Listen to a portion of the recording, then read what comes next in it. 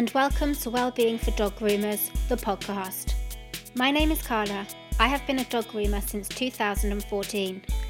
Over time, be it before an exam, at the side of a competition ring, or online, I have had many a quiet chat with fellow dog groomers who, like myself, struggle at times to balance life, work, and maintaining a healthy well-being. My aim is to talk to both professional dog groomers and mental health professionals to help us understand what triggers stress and anxiety within our industry, why so many of us struggle with our mental health, and what we can do to help ourselves. I also want to share stories and handy tips to make life in the salon easier. I am not a professional in mental health, and I am not qualified or trained to give advice in this area. I am, however, interested in mental health and what effects our work can have on our well-being, and finding ways to help. So, whether you are a brand new groomer or you have been at it for decades, whether you struggle with your mental health or work with a groomer who does, this podcast is for you. Hello, and welcome to Wellbeing for Dog Groomers, the podcast. This week I am talking to Ione Georgiakis from Tourettes Action. I first heard about Tourettes Action when I heard one of their representatives do an interview on Radio 1 while I was actually driving home from Master Groom earlier in the year. I messaged in the next day and was thrilled when they said that Ione would do an interview with me. She is such a warm, friendly and open character. She's so passionate about her job and spreading her knowledge. I wanted to ask her about what tics are and what Tourette's is, how it affects a person, what can help, what Tourette's therapy dogs do, and generally to create a better understanding in our community about Tourette's syndrome. So, let's get to the interview. I was absolutely buzzing after talking to Ione, so I hope you enjoyed the interview as much as I did. Let's go! Hi Ione, how are you today? Oh, I'm very well, thank you, Carla. Thank you for having me on the show today. Oh, well, welcome to Wellbeing for Dog Groomers. So I've got you here today to talk to us about Tourette's, and you're from Tourette's Action. So could you start by just introducing yourself, what your job is, and some of the aims of Tourette's Action and what they're about, really? Absolutely. Yeah. So my name's Ione Georgiakis, and I am the therapies and advocacy manager at Tourette's Action. I'm a Wow. qualified occupational therapist. So I work part-time with Tourette's Action and part-time as an OT. I have worked for the organisation for about 3 years now in various different roles and positions. And my responsibility is to kind of create and share evidence-based training sessions on all things tics and Tourette's to all sorts of different clients and individuals, from healthcare professionals to teachers, adults with Tourette's, parents, families, essentially anyone who will listen, Carla. Brilliant. And that's kind And, of and in now line. dog groomers as well. And now dog groomers, a totally new audience, which is awesome. This is a unique one. And I've had lots of dog related tics in my head all week, I think, Oh, in brilliant. preparation for this. But Tourette's Great. Action works in England, Wales and Northern Ireland, and we're the leading support and research charity for people living with Tourette syndrome and their families. And essentially our kind of aims are to enable people with Tourette's to receive the practical support and social acceptance that they need to live fulfilling, well-rounded lives, really. We're a small organisation full of very passionate people, Yeah. all who have a direct lived experience or sort of personal connection to tics and Tourette's through members of their family. So kind of everyone is involved because they're involved with Tourette's either way. And so they found a way to make their passion into a bit of a profession. That's certainly the case for me anyway. Yeah. That It's a sounds bit like of an a amazing job. Like, it sounds like you've got so much going on, so many different aspects to it, mixing with so many different people, doing something you're really passionate about. Like that sounds like a totally amazing job to me, actually. To be honest with you, Carla, I agree. I think it's a totally awesome job. It combines all of the things that I love to do, and it lets me, as a person with lived experience of Tourette's, really know that I'm hopefully having a positive impact on kind of improving quality and access to healthcare and education for people living with this condition. So it's just nice to be a part of the process, really. Brilliant. If we can sort of start with sort of just learning about some of the physical symptoms of Tourette. So what exactly are tics and how can they present differently in different people? Ah, absolutely. It's a very good place to start. So So tics in this context mean sort of involuntary sounds and involuntary movements. And we say involuntary because they sort of sit on the spectrum between voluntary things that we want to do with conscious intent, and totally involuntary things that we have absolutely no control over. So that means that some people have a little bit of an awareness of their tics, or a little bit of a capacity to kind of stop them for a bit, in the same way that you or I could not blink for a short period of time, but it would be Okay. quite challenging and we'd get dry, sore eyes, we'd eventually blink. So that's kind of that involuntary term. So tics can be motor, so movement, or they can be vocal, sound tics. And Right. then we Okay. kind of break them down even more. So we go, these tics can be simple, which is essentially like a single stage movement or sound. So that could be Mm-hmm. like a grunt, or blinking your eyes, or making a bit of an animal sound, or raising your eyebrows, something Mm-hmm. quite basic. It's essentially what it says on the tin. And then we have complex movement and sound tics, and they are exactly like it says on the tin, a lot more complex in nature. They might have a few stages to them. You might have to complete the actions in a certain way for them to be out. They could be whole words and sentences, they could be phrases, they can be kind of touching objects, throwing objects, hitting a person's self, kind of wiggling around until you get that right feeling. So tics, there are as many essentially tics as there are people with tics, and they can just Okay. be so different in each different person. Tics, kind of, there's some general rules, so they often start around the age of 5 or 6. Right. um, Okay. they tend to get worse in teenage years, but what doesn't? Yeah. We know that there's kind Yeah. of there's A hormonal lot reasons going for on. that. A lot going on. There's all those social challenges going on, as well as that real desperation to fit in and to not stand out, which Tourette's just absolutely doesn't let happen. So it can become a bit of a vicious cycle, especially in those teenage years. And then lots and lots of people, around 50% of adults with Tourette's, will have a reduction in their symptoms into Mhm. adulthood. But what we know is that that is not everyone's experience, that the adults who don't have a reduction in their symptoms face a lot more kind of complex barriers to work and well-being, and they might not have such positive responses to medical management for tics, so kind of medications and therapies. And also we know that with natural experiences of life stress, people often get a resurgence of those childhood tics later in life, and they often kind of come back either way. So it's Okay. important that we take that 50% with a bit of a pinch of salt, I'd say. Yeah, it sounds like something that really is personal to the person who who has it, because like you say, different tics, some are more simple, some are more complex, some last throughout the life, some sort of hide away a bit more and then re-come out. It sounds like you have to sort of treat everybody as a single person, because sort of it's not one size fits all from what I'm hearing. Is that correct? Absolutely. That is just so, that's so it. And we say, when you've met one person with Tourette's, you've met one person with Tourette's, and Yeah. it's going to be different. And people make these big sweeping assumptions about what this condition is and what it looks like and what the symptoms might be. And then you meet someone with the condition and it completely can blow that out the water. So it's just Yeah, important, I guess, that we represent everyone's experience of this condition and just of how course. different it can look for us all, I guess. Okay, so with sort of your with the ticks, how is it, is there things that impact it more? So like if you were having more of a sort of a stressful time, or you're sort of more maybe anticipating something that's coming up, or is there different things in different situations that can impact how a person presents on a particular day?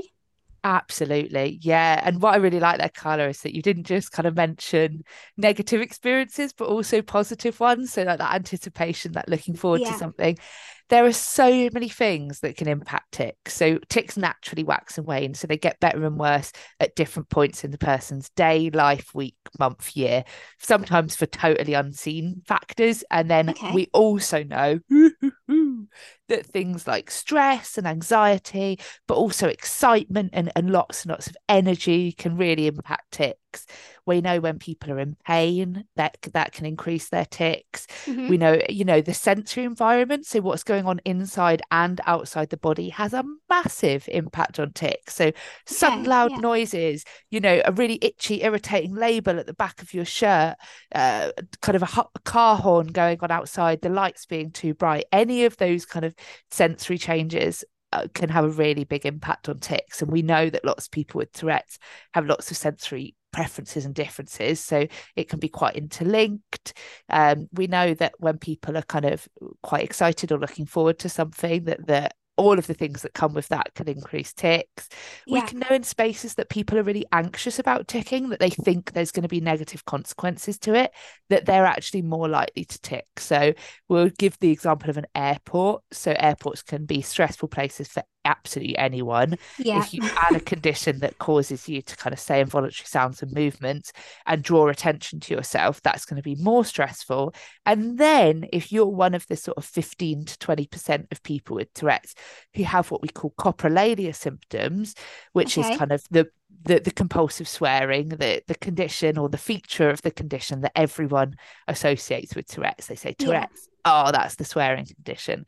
Only a really small minority of people with Tourette's have those challenges, have those Okay. symptoms, but obviously they have a really, really big impact on well-being and function and how safe you feel. So if we think about the stress and anxiety of going to an airport, and then you add in the fact that you have those symptoms and that your body and your brain might make you more likely to say something that could get you into trouble or that could insult someone, the worry around that is going to increase your tics. The worry of the consequences or who you could offend or upset is going to increase your tics. So again, it's another part of Tourette's that falls into that kind of vicious cycle.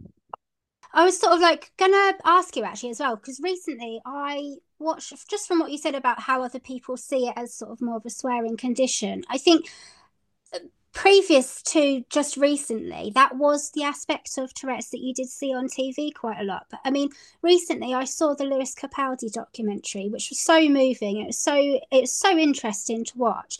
And also Billie Eilish, I know, she sort of opened up about her Tourette's. Now, do you think that people such as Lewis Capaldi and Billie Eilish, who are, in the mainstream celebrity media at the moment, talking about it, has like sort of helped raise awareness? Yeah, absolutely, absolutely. I mean, I properly wept when I watched his Glastonbury set I did, and yeah. just saw just thousands and thousands of people jump in and support someone with compassion and just Yeah, and sing when he couldn't. And there was kind of like, no, oh my goodness, he's here and he can't do it. It wasn't that. It was just this yeah. really beautiful show of support. Really And as someone supportive. it was so great to see. And I guess like I'm someone who lives with this condition who's incredibly lucky to be surrounded by really caring, empathetic, supportive friends and family. But I guess that's not everyone's experience. And what I will say is most people living with tics and Tourette's would have had really quite negative experiences at some point in their life, whether that's kind of being stared at, being judged, being removed from a venue, in some cases people being videoed, or kind of people taking pictures of them when they're ticking, people making really big judgments about them as a person or their parenting capacity or anything really, making big Yeah, old people can be judgments. really awful, can't they? People can be awful. And I think that seeing in the mainstream media positive experiences and representations of Tourette's is really, really important. It's really important to show the whole spectrum of this condition and how it Yeah, presents for loads of people, because like I said, although the minority of people with Tourette's who have coprolalia symptoms, who have these swearing symptoms, life can be like immensely challenging. And I don't think we yeah. need to use much imagination to understand why. Hmm. Life can be really challenging for people with what we call just kind of more simple tics, tics that might not get noticed or recognized as Tourette's. And that's one of the barriers that they face, is that people, it doesn't look like the Tourette's that they see on their TV. And so they Hmm. don't get diagnosed. We've even had people who've been to their GP and they're like, oh, he doesn't have Tourette's, he's not swearing. And we Oh, think, for Christ's no, come sake, on, no. we need to move away from this. We need Yeah, to move past this. So when we see people like Billie Eilish, we see people like Lewis Capaldi doing their thing, unashamedly sharing their experiences in a really beautiful and authentic way. It's so helpful for helping us to recognize it at an early stage, to accept it, to bring public awareness to it, reduce some of the shame and the stigma around this condition. Yeah, I think I'm all for it. Yeah. brilliant. Yeah, and also what you said about with the airports and sort of raising awareness. One thing that sort of had crossed my mind to ask you was that if someone's having a day where they are feeling, say we went on a holiday together and you was Let's do it. probably struggling in an airport, what would be the best thing that I could do to help you? What is a helpful thing for someone in this situation to support someone who's having a harder day, such? Really good question. And I guess that it's super unique for everyone, and everyone's going to want a different response or support in that time. But things like kind of not drawing too much attention to the tics, recognizing that they're happening, and kind of letting them be. Tics, like loads of things in our brain and body, respond to positive and negative attention, and simply by drawing attention to them, you're likely to increase them. So kind of letting them be. If you know the person and you can kind of be there alongside them, absolutely. But sometimes we don't know someone, but we can see them in distress. We can see them having a difficult time. And I think the power of just a gentle smile can go such a long way, just letting someone know that you can see them, but you see them with compassion. Yeah. Using things like the sunflower lanyard scheme is really helpful. So airports are cracking at this, and they've always got them available, and they've always got these signs saying, we support the sunflower lanyard scheme and this represents invisible disabilities. That's really helpful. So that not only helps other people to spot that there's something else going on for this person, there might be some challenges, but it also lets you do practical life hacks. So, not having to stand in the back of a 6-hour queue in an airport is probably a really important thing for someone with tics and Tourette's. So being able to go through security quite quickly, again, through the fast lane track is really important for someone with tics and Tourette's. How do we reduce the stress and the anxiety of that? Sometimes it's about kind of, how can I distract you? Let's have a conversation. Let's play a game. Let's listen to some music. We know that it's like widely reported that people with Tourette's get a reduction or a reprieve in their symptoms when they're doing certain activities. And what I love about this, Carla, is that one that constantly comes up is spending time with animals, dog walking, kind of being around animals, or being kind of in nature, in the garden, things like that, kind of practical hands-on activities. And so sometimes it's as simple as like, let's crack out some colouring, or let's listen to a podcast, or let's listen to Carla's podcast, or let's listen to some music. Let's do something with our bodies and our hands. Let's distract ourselves. Let's distract from the attention that other people might be bringing to us. And sometimes it's like, I don't want to see people seeing me. I don't want to hear what they might have to comment. I want to kind of shut off from that, and hopefully in doing so. When you're grooming as well, you do really sort of get into that creative zone, sort of like maybe a singer would, or someone who plays instruments. Like if you've got to the point where you've prepped out your dog, you've done your bathing and your drying, you've got a blank canvas, exactly, get started with a pair of scissors, or just, getting on and creating something sort of in harmony with the animal. Obviously some dogs are easier to work with than others. They don't all just stand there, but the ones that do, and you have like a really, really good session, just sort of getting that creativity out, I can totally see how that might help. Because obviously I have seen where there have been examples, obviously, of people, say like with Tourette's, that when they're singing, it seems like it's gone away, but then it maybe comes back when they've stopped singing, for example. I know it's not the same for everyone, but sometimes you see and you think, wow, that's amazing. So that's why it sort of really interested me as far as the creative stuff goes, because it could be transferred across to grooming as well. I mean, I know people who struggle with like anxieties or different other sort of, things that people struggle with. I know I struggle with anxiety, and I'm going through ADHD diagnosis at the moment. And I know that I find things can be really distracting, and really like the world can get quite busy and but once you've got the dog on the table and you've got your scissors on the dog, it's like everything else just disappears. It just blurs into the background. So no, that's really, really interesting. One thing that I did sort of want to ask as well, with the tics and how they sort of come differently with different people, do you know what's going to come when you're about to tic? Can you tell, is there any sort of like foresight as to what is going to happen, or is it really spontaneous? How does it feel? Really good question. And again, super individual, but we do sometimes get a bit of awareness. So that can look different for everyone. So like 90% of people with Tourette's have what we call a premonitory urge. And a premonitory urge is a fancy way of saying like a tic urge, or an uncomfortable sensation that comes before a tic. And that essentially we need to do the tic to relieve that. So if we think about like having a bit of a tickly cough, you have a tickly throat and then you cough, and that might be relieved for a second. And then if you're unwell or you're a smoker or whatever's going on, you might have to keep doing that to clear that tickly cough. So with Tourette's, it can be described as loads of different things, like a tingling, a burning, a deep pressure, an uncomfortable sensation. And we do the movement, or we make the sound, and it gets rid of that uncomfortable sensation for a little bit. And then, just like most things, it comes back again. You have to do the movement or the sound for it to go again. Now, there's lots of different things that can impact how people experience those urges. So that, people might get better at recognize them later in life as an adult. You might be able to spot that, oh, that's that feeling in my tummy that causes Hmm. me to do that movement, or that pressure in my throat means that this verbal tick is going to come out, or even that the start of what my mouth is about to form, like that F sound, might tell me what that tick could be. But Okay. lots of other people really struggle with recognizing their premonitory urges or their tick urges. That could be because they just simply don't recognize it. Maybe they don't have it as strongly. Maybe they struggle to recognize what's going on in their body anyway.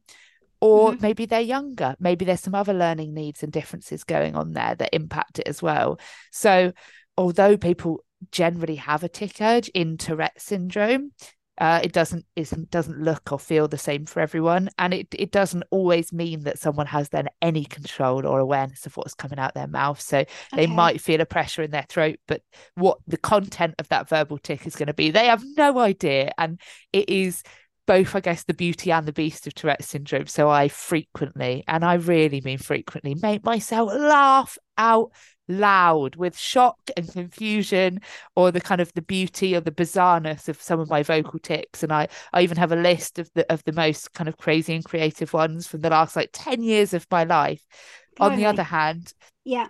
sometimes I might have a tick coming out and I'm going, oh, I think I know what that's going to be. And I might be able to redirect it and make it into a tick that's maybe less offensive or that fits a little bit better in that social situation. Certainly doesn't mean I can always do it. And it certainly doesn't mean that everyone can do that. That's Hmm. a real skill that some people develop through necessity, some people develop through choice, Hmm. but isn't available to everyone. And if people try and sort of suppress their tics, sort of what is the effect on the person through trying to do that? I mean, if they really sort of weren't feeling safe in their environment or they weren't comfortable with someone that they are, what happens to them when they suppress their tics? Is it painful, or what is the result of that? Absolutely. Yeah. And you know what, Carla, sadly, like so many people with Tourette's report this feeling that they need to suppress to meet social demands, really. It's not for their own comfort or well-being most of the time. It's to fit in, not stand out, not get in trouble, keep their job, stay in school, all these things that we should all be able to do while being our authentic selves, but we Of know that we're course, not yeah. there yet in society. So I guess that what's really commonly reported is this kind of this rebound effect. So like if we don't go for a wee all day and we try and hold our wee because we don't want to go to a public toilet or we don't feel comfortable using the toilet in work, by the end of the day we're going to be really in pain, we're going to be quite Hmm. desperate, and we're going to have this whole build up of liquid that needs to pass. In the same way, people with tics and Tourette's can often report by the time they get home they've used all their mental and physical energy on staying quiet, sitting still in that classroom, not drawing attention to themselves, maybe avoiding playtime because they know the excitement of that's going to set their tics off, making their world smaller and smaller. And then they get home and they have such an influx of tics, so many tics. They're so tired mentally, physically, emotionally, that they can't even do the things that they want and need to do. They can't take their dog for a walk. They can't rest properly. They can't complete their homework. They can't play with their kids. They can't cook dinner. And essentially, it's this really, really, really tricky consequence of trying to fit into society. And don't get me wrong, some people really want to suppress their tics. They're maybe Hmm. really in a lot of pain, or they have a tic that causes them like loads of distress or embarrassment. But there is a consequence to that, and it is really, Yeah. really exhausting. It takes a lot of mental and physical energy. And I often tell parents, education professionals, teachers, anyone really who will listen, you should always prefer the person to be ticking than to suppress him, because I'm listening to you, I'm accessing that information, I'm present a lot more if I'm just allowed to tick freely. If I'm Yeah. focusing on suppressing, at least 30% of my brain and my physical energy is going on that. And I've got to use all these strategies to try and know what on earth is going on in the world. I'm writing notes and I'm recording things. And even then, I'm finding myself disconnected from what's happening in front of me because I'm just in myself trying to put up with this horrible feeling. We don't want to do it. We don't want to No. create systems that people feel that they need to do that. Um, And yeah, I guess that kind of engaging in training and acceptance is the first step in that, saying, oh no, we get it, we really get it, please tick, because it's beautiful, and it's really easy to say to someone, oh my goodness, please don't suppress here, tick Yeah, loudly and proudly, there's nothing you could say that could offend or upset. But you cannot account for someone's whole life experience. You cannot account for the fact that they might have been told off, shamed, embarrassed, of course. called out Yeah, on their ticks hundreds of times in their life. They've taken those essentially traumatic experiences into school, adulthood, or whatever. And those things can have a massive impact on it. People might unconsciously suppress and hold in their ticks just because they don't feel safe to do it. So it's awful. I mean, it's good that the awareness is sort of moving forward and people are understanding a bit more now. But I think it's always best to, like, keep sharing and keep getting more and more people to understand, because, you know, it's such a shame if you feel like you've got to hold back from who you are in any situation, really. absolutely. So, with people who tick sort of more physically, um, is there anything that you can get help with? Like, because I'm assuming if you're doing a movement repetitively, I'm sure that must over time have its wear and tear on the body and the aches and pains that you carry.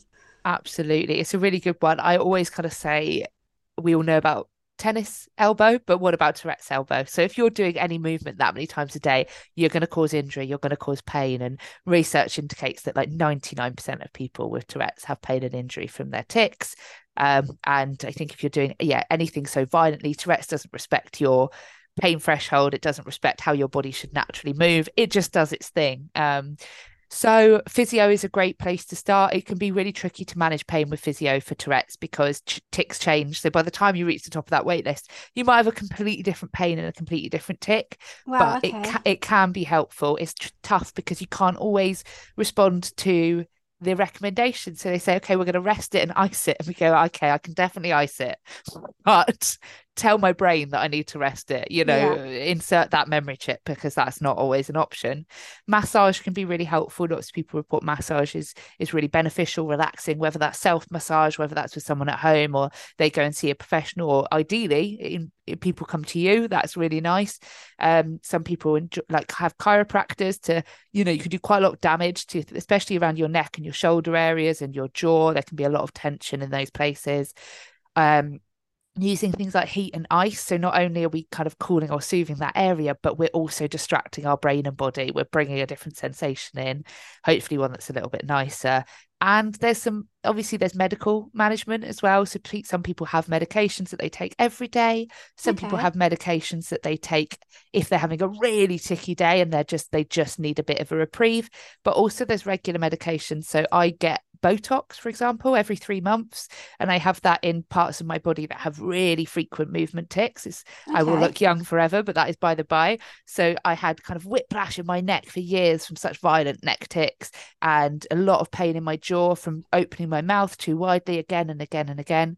And essentially, by weakening the muscles in that area, you might reduce the tics in it. And that's something that is really quite effective as a pain management for Tourette's, but it's really Wow. hard to get. Like lots of Right. things in our Okay. current health service, Yes, it's just not unfortunately. available. Yeah, And if it is, it's a bit specialist, and there's maybe a very long waiting list, and maybe you can't have it as often as you actually need it. But it does it's worth exist, and trying and it's putting your worth name trying down. if it's an option. Yeah. Yeah, yeah, that's so interesting. And with Tourette's as well, I know we've spoken a lot about tics, but are there any sort of comorbidities or similar sort of things that go with Tourette's that may affect you in different ways other than just the ticking? Yeah, absolutely. Absolutely. So, in fact, only 12% of people with Tourette's have what we call pure Tourette's. So, 80% of people with Tourette's have a co occurring condition or feature. So, 50% of people with Tourette's will have ADHD, 50% Okay, will have OCD. So, really, really quite really highly high prevalent, numbers. really high numbers. Around sort of 30% plus report like stress and anxiety. Around 20% are also autistic individuals. 80% have sensory processing differences. Lots of people have difficulty with sleep, rage, pain, kind of emotional regulation. Essentially, if you can name it, it comes with it. It Yeah, sits in this umbrella term of neurodiversity, kind of yeah. neurodiverse conditions and diagnoses. I, But also, I guess mental health is a big one. So it is more common to have mental health challenges with tics and Tourette's. And I guess that's both organically and as a social consequence to it not being so widely accepted and understood in society, I guess. Yeah, I can see some of the similarities that you've spoken about there because I'm really interested in neurodivergence. I've looked into ADHD a lot. I've been really interested in autism, and since sort of booking this interview, I've been looking into Tourette's a lot more as well. And it seems like all of them have like a element of like impulsivity to them in a way. And then obviously with the sensory as well. I know with a lot of ADHD and autism, a lot of it is very sensory based, and it's interesting to hear that, you know, like you said with the Tourette's, like, for example, if there's loud noises going on, or like you said earlier about like having a label on your t-shirt and it's like, oh, I hate that feeling, oh, it's enough to drive me crazy. Yes. So there's so many different crossovers that I think before I actually sort of started researching into sort of having this interview with you, and before I seen the Lewis Capaldi documentary and read all these things that people just aren't aware of just through pure naivety. So like, it's really interesting to hear all these things. So thank you so much for you know, coming on and talking to us about these things. Oh, you are welcome. But one thing that I really wanted to ask you, I know you mentioned that you had a friend who has a dog that helps her with her Tourette's. Could you explain a little bit about how that works and what the dog does? Just any information. Absolutely. Yeah. So I actually have a couple of friends and I had met them at Tourette's events, and I actually researched or carried out interviews with them for a piece of research I did recently on adults with Tourette's and how they're able to access leisure activities and play and rest and things. And dogs and animals came up as a really strong theme in the research. And I got to speak to two people really in depth, and they kind of shared about the role of therapy dogs, that they kind of the positive impact of a Tourette therapy dog. So in both situations, they had got their own dog and they'd self-trained with some support, and they got input from trainers and specialists. But these dogs provided, I guess, not only kind of emotional comfort and reassurance and physical deep pressure during times of high tics or stress and anxiety, but also really practical support day to day. So there was a lady who had some impulsive, compulsive tics around stepping into traffic, and the dog was taught, let me remember the term, I think it's like intelligent disobedience or willful disobedience. So the dog, even if she'd say, come on, go, would know to sit and stop at the road if it wasn't safe to walk. So she would be Wow. physically blocked from doing something that put her in danger. The dog would also help with kind of activities around the house, loading the dishes, kind of gathering medication if she needed it in an emergency situation.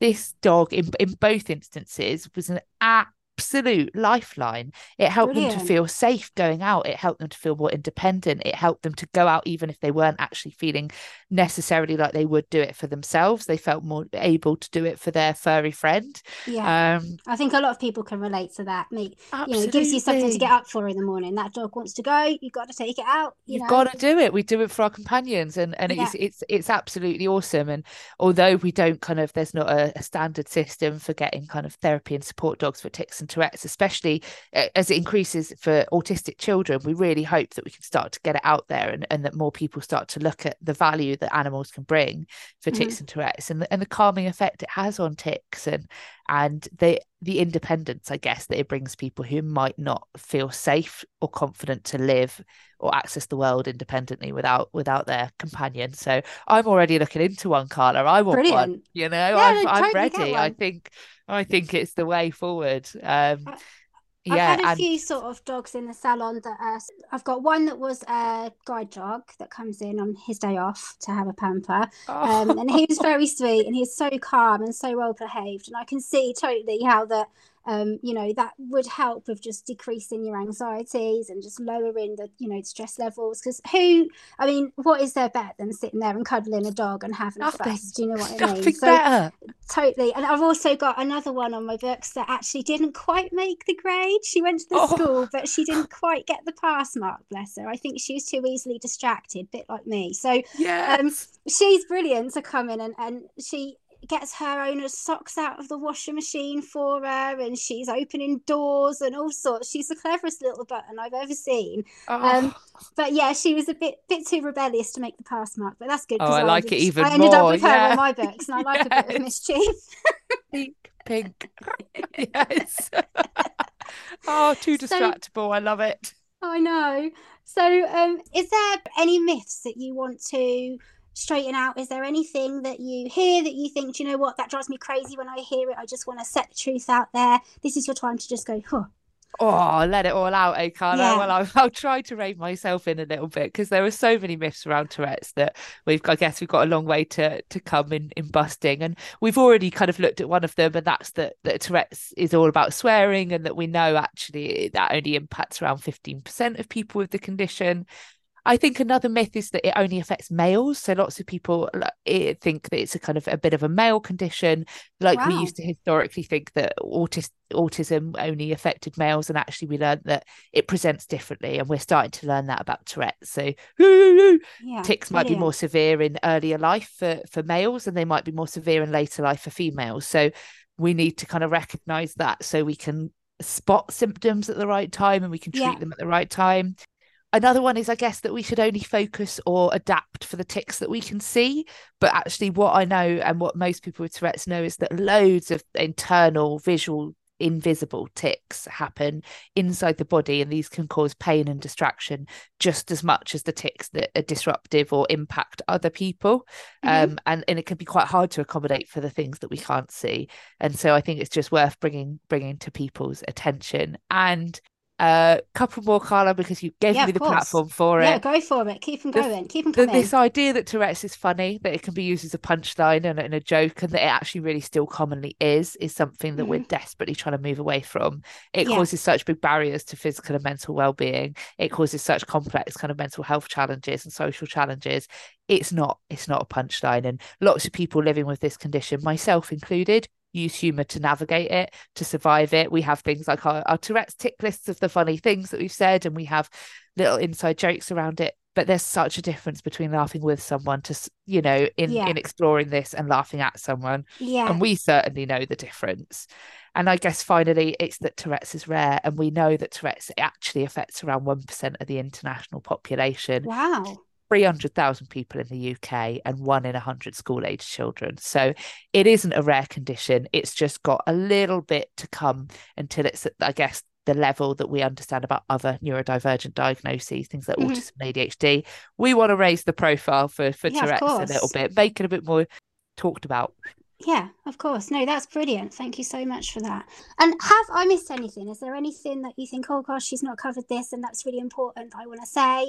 No, not at all, Connor. I think this has been it's been a really nice, unique opportunity, and it's something that I haven't had a chance to kind of think about and look at in the past. And I just think that the profession of or any kind of contact with animals is really helpful for people with things like Tourette's and the profession as a whole. And we know that loads of people with Tourette's design and find jobs that work with Yeah, their needs. So they're gardeners, they're dog walkers, they're artists, they're, whatever fits with their symptoms. And I think that actually, from what you've said, dog grooming could be such an amazing protective value profession for yeah, the I think Tourette's so. community. And it almost sounds a bit like a dream job. It's you and your Oh, safe oh, we both animal like each and your other's jobs. music. My tail's wagging thinking about it, Carla. Oh, So brilliant. I think this is fab, and if it helps some people to either bring people on with tics and Tourette's, or to Yeah. explore this as a different career path, go for it. So Mm. from what you said as well, if someone was looking for a job in dog grooming, and we've got some employers out there who have people who may